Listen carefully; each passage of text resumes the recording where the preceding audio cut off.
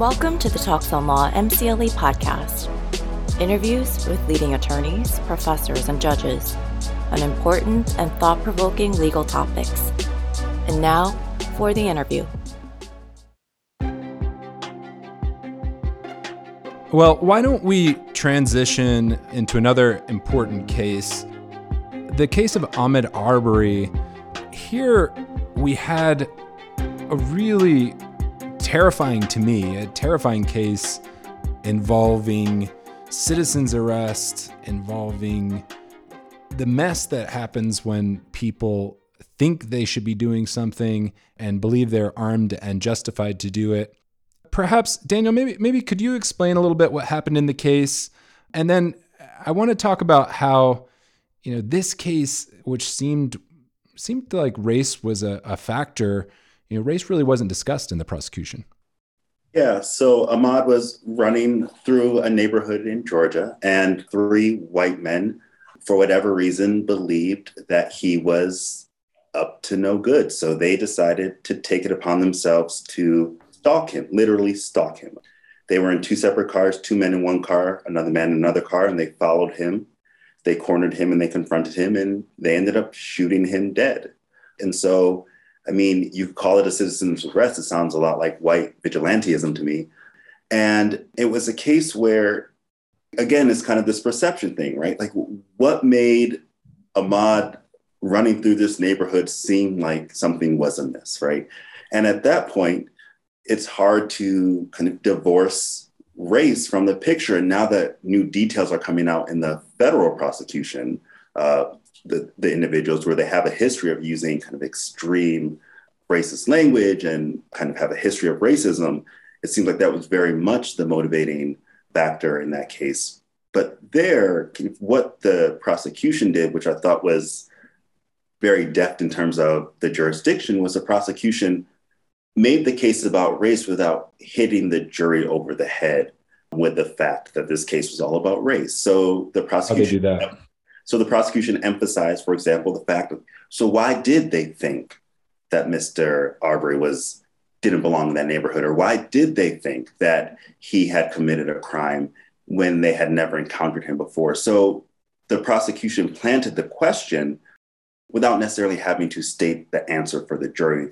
The prosecutor let the jury reach their own conclusion about what happened there. And so, it's obviously it's tragic, almost 10 years after Trayvon Martin's murder, where he was kind of stalked and murdered in the same way by a vigilante who took it upon himself to be the law and the executioner. But I do think it's a case that shows that being thoughtful about how you present the case to your jury can make all the difference in terms of whether you get a conviction or not.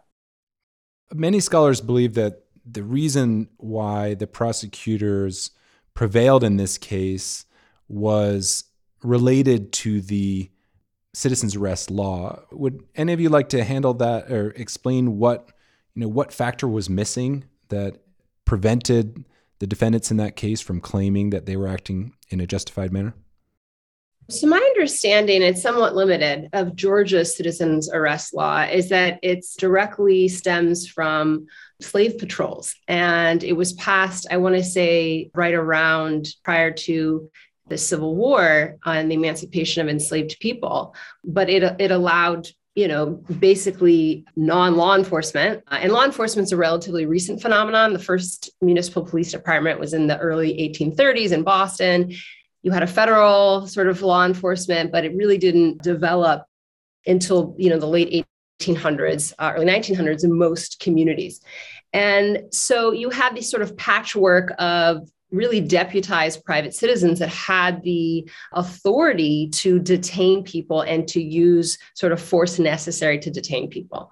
What did happen after Mr. Arbery's murder is that Georgia repealed their citizens arrest law. They have now added a hate crime statute where they did not have one before, which is why you didn't have that as a potential charge in state court. And you have this separate federal proceeding that does have hate crime legislation. But the use of force was unreasonable relative to the perceived sort of threat of the McMichaels and Mr. Bryan. So those are the three individuals that Daniel described.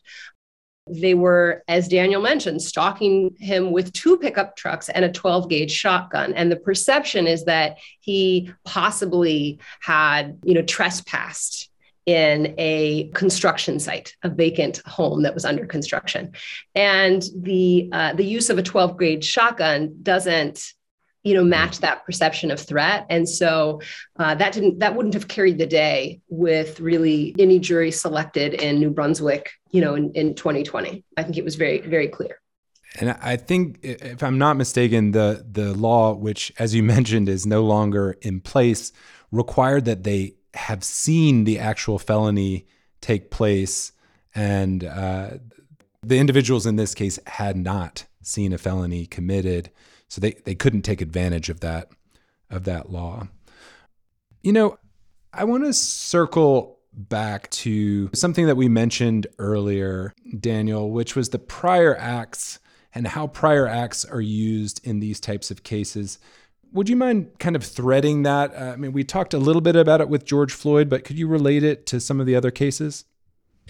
Yeah, so I guess the question is, how much does one person's kind of previous actions, how much should they matter in a criminal trial where presumably we care about the facts of that case, the facts of that incident, and whether somebody is guilty of a crime or not? So Kyle Rittenhouse, for example, look, not too long before he went to the protest in Kenosha, had said outside of a CVS, he wished he had his AR-15 to shoot shoplifters or who he perceived to be shoplifters at a CVS. That didn't come in before the jury. We talked about George Floyd's prior arrest, where Officer Chauvin wanted to point out that Mr. Floyd had called out for his mom and had ingested drugs before that arrest a year prior. And that was only allowed in for a limited circumstance. And same thing with Mr. Arbery's case, where they wanted to point out that he had prior run-ins with law enforcement. And there the judge said, look, that really has no relevance to the question at hand. What you're trying to do is make Mr. Arbery out to be a bad person, but whether or not you're a bad person isn't supposed to be the subject matter of a criminal trial. It is really about the actions and whether they were justified or lawful at the time. So it really kind of raises this question of, well, should past acts come in? When should they come in? How should they come in? And usually they shouldn't under kind of circumscribed circumstances. But yeah, we saw in both the George Floyd case and in the Ahmaud Arbery case, or in their killings, the prosecution of their murderers, where the defense part of it was to paint them out to be bad people. But that isn't, or it shouldn't be, a defense under the law. We were just talking about Ahmaud Arbery. Something recently came up in that case where a plea deal was reached and then it was rejected. For many of us, that left me a little confused. What happened there? Why was this plea deal considered inappropriate?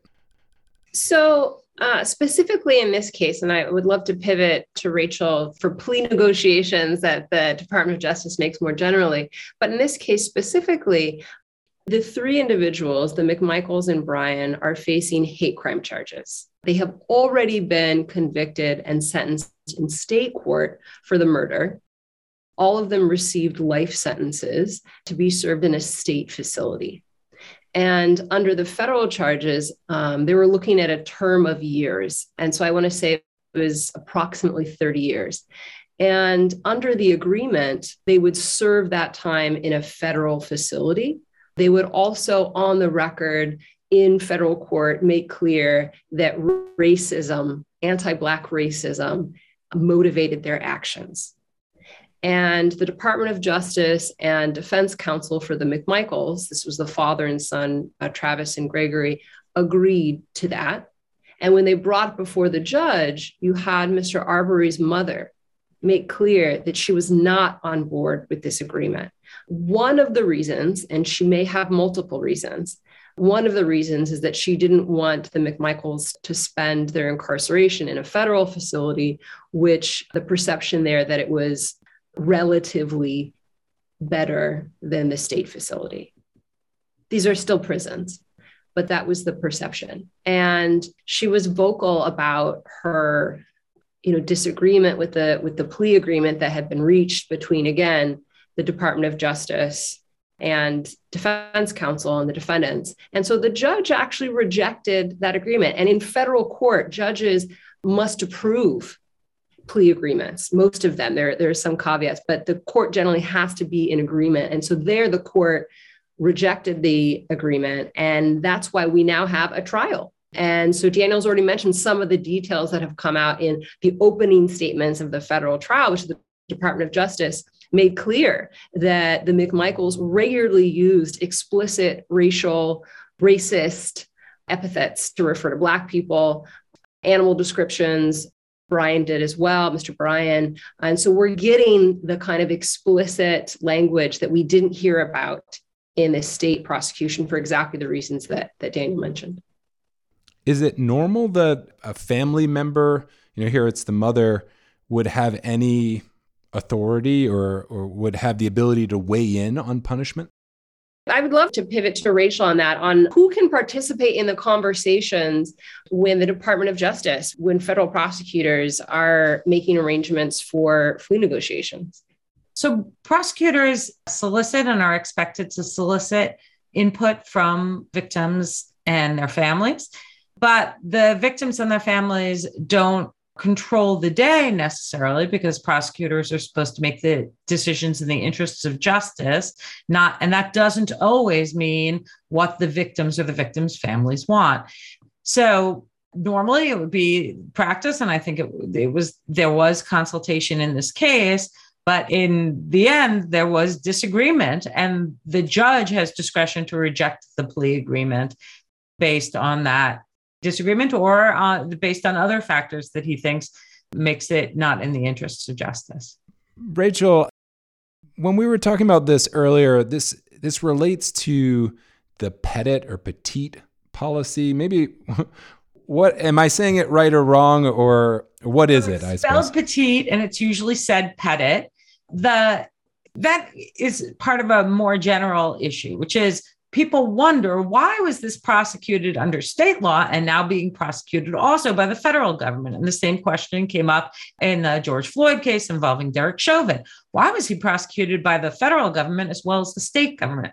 And it's true that many hate crimes and incidents of police violence frequently violate both state and federal law, sometimes different laws. So in Georgia, there was no hate crime, but it violated other violent crime statutes.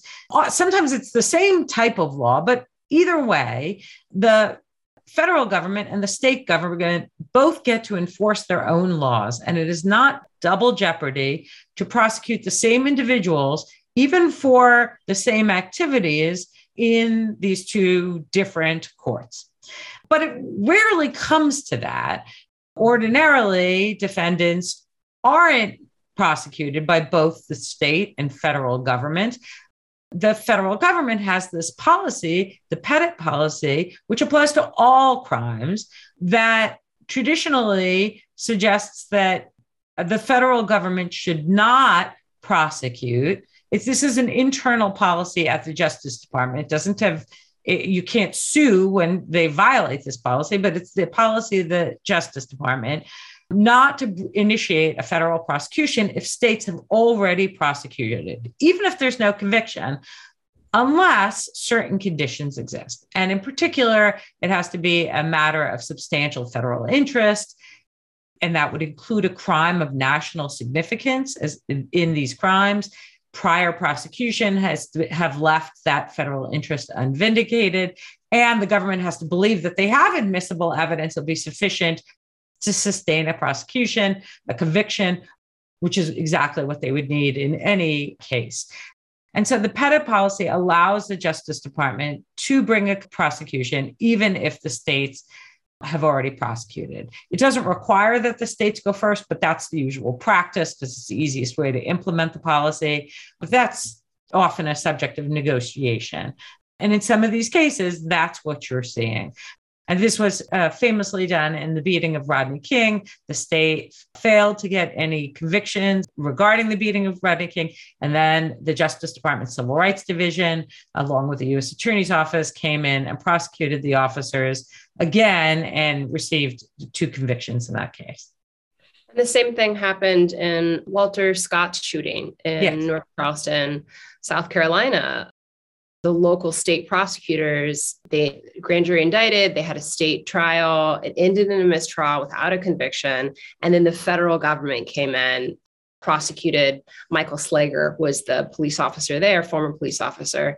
And he actually pled guilty and received a 20-year sentence in federal prison because for lots of reasons, the state process didn't bring about a conviction.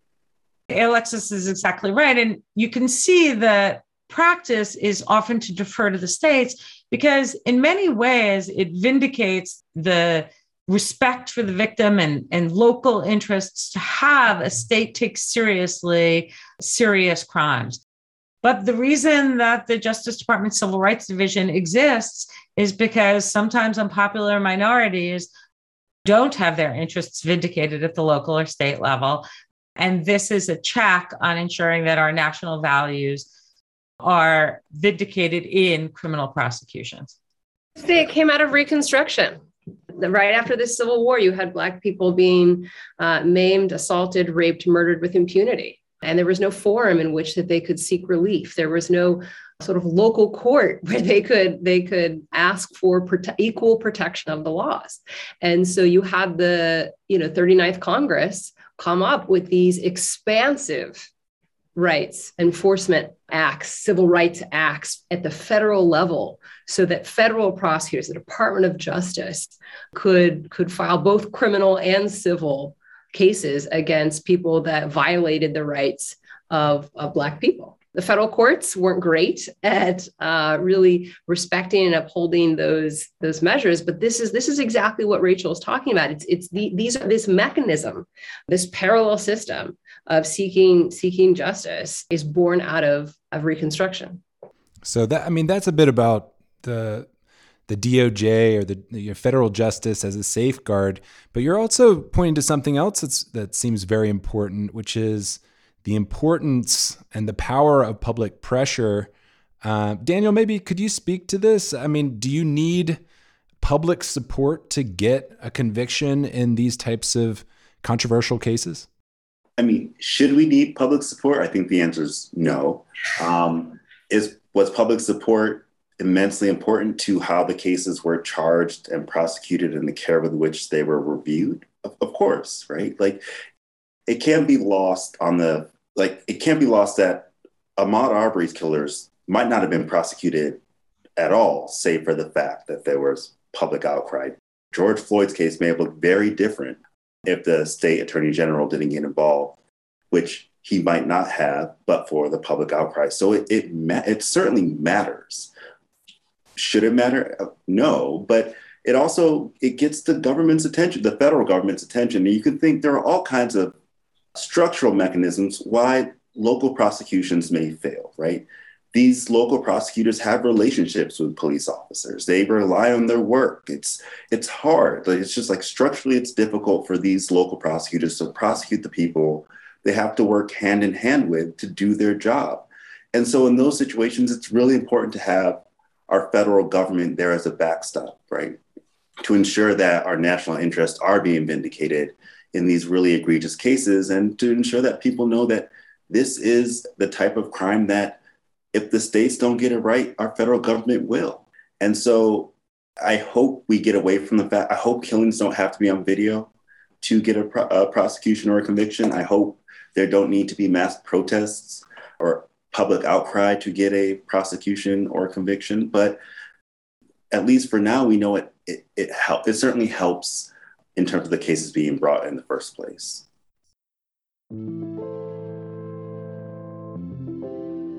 Quick break for the MCLE code. The code for this interview is 072616. Again, that's 072616. And now back to the interview.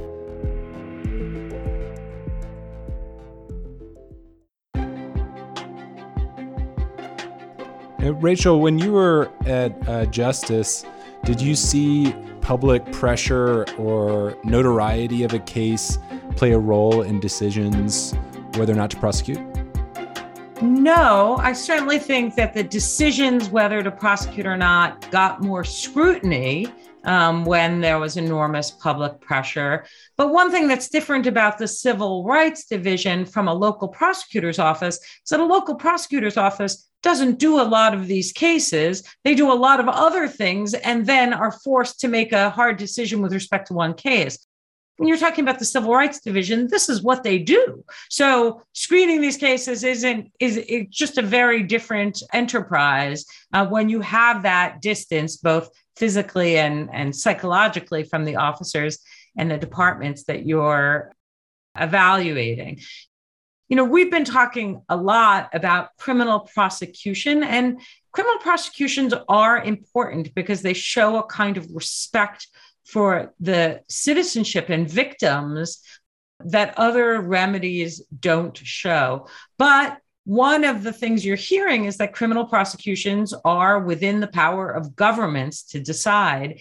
And when people are thinking about the kinds of questions that are in the news about policing, they might wonder, why is qualified immunity, this technical doctrine, so important? And why are people so upset about it? And one of the reasons is because civil suits for damages are one of the few levers that individual victims and their families can trigger without the government sign off. You don't get to try to exclude evidence unless the government prosecutes you. A perpetrator can't be prosecuted without the government's say so. But civil damages actions can be brought by victims without that. And that's one of the reasons why you hear a lot of attention to civil damages actions as well as these criminal prosecutions.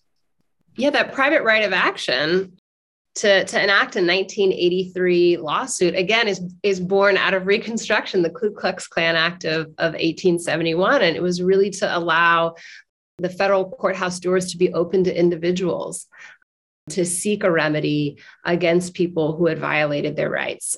And I know Daniel and his students work on these cases regularly, where a pathway to remedy, which was developed in the wake of the Civil War, has been really cut off at the knees through qualified immunity, which is this judicially created affirmative defense, that's been on around for maybe 40 odd years.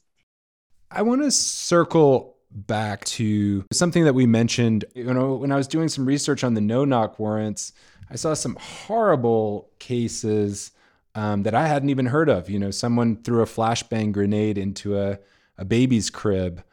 Maybe would someone like to jump in and share about, I guess, how some of these horrible things can actually be mundane in our judicial system sometimes?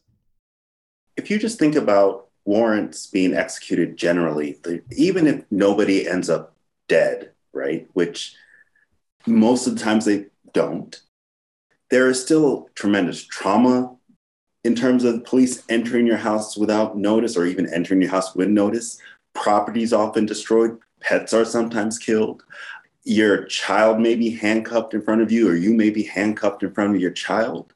And so those are all indignities that happen every day as a result of our system. Traffic stops. When we think about folks who are stopped, maybe not even charged with anything, like that stop is traumatic. If you think about people who are stopped and frisked, like frisk sounds gentle, but it's really invasive.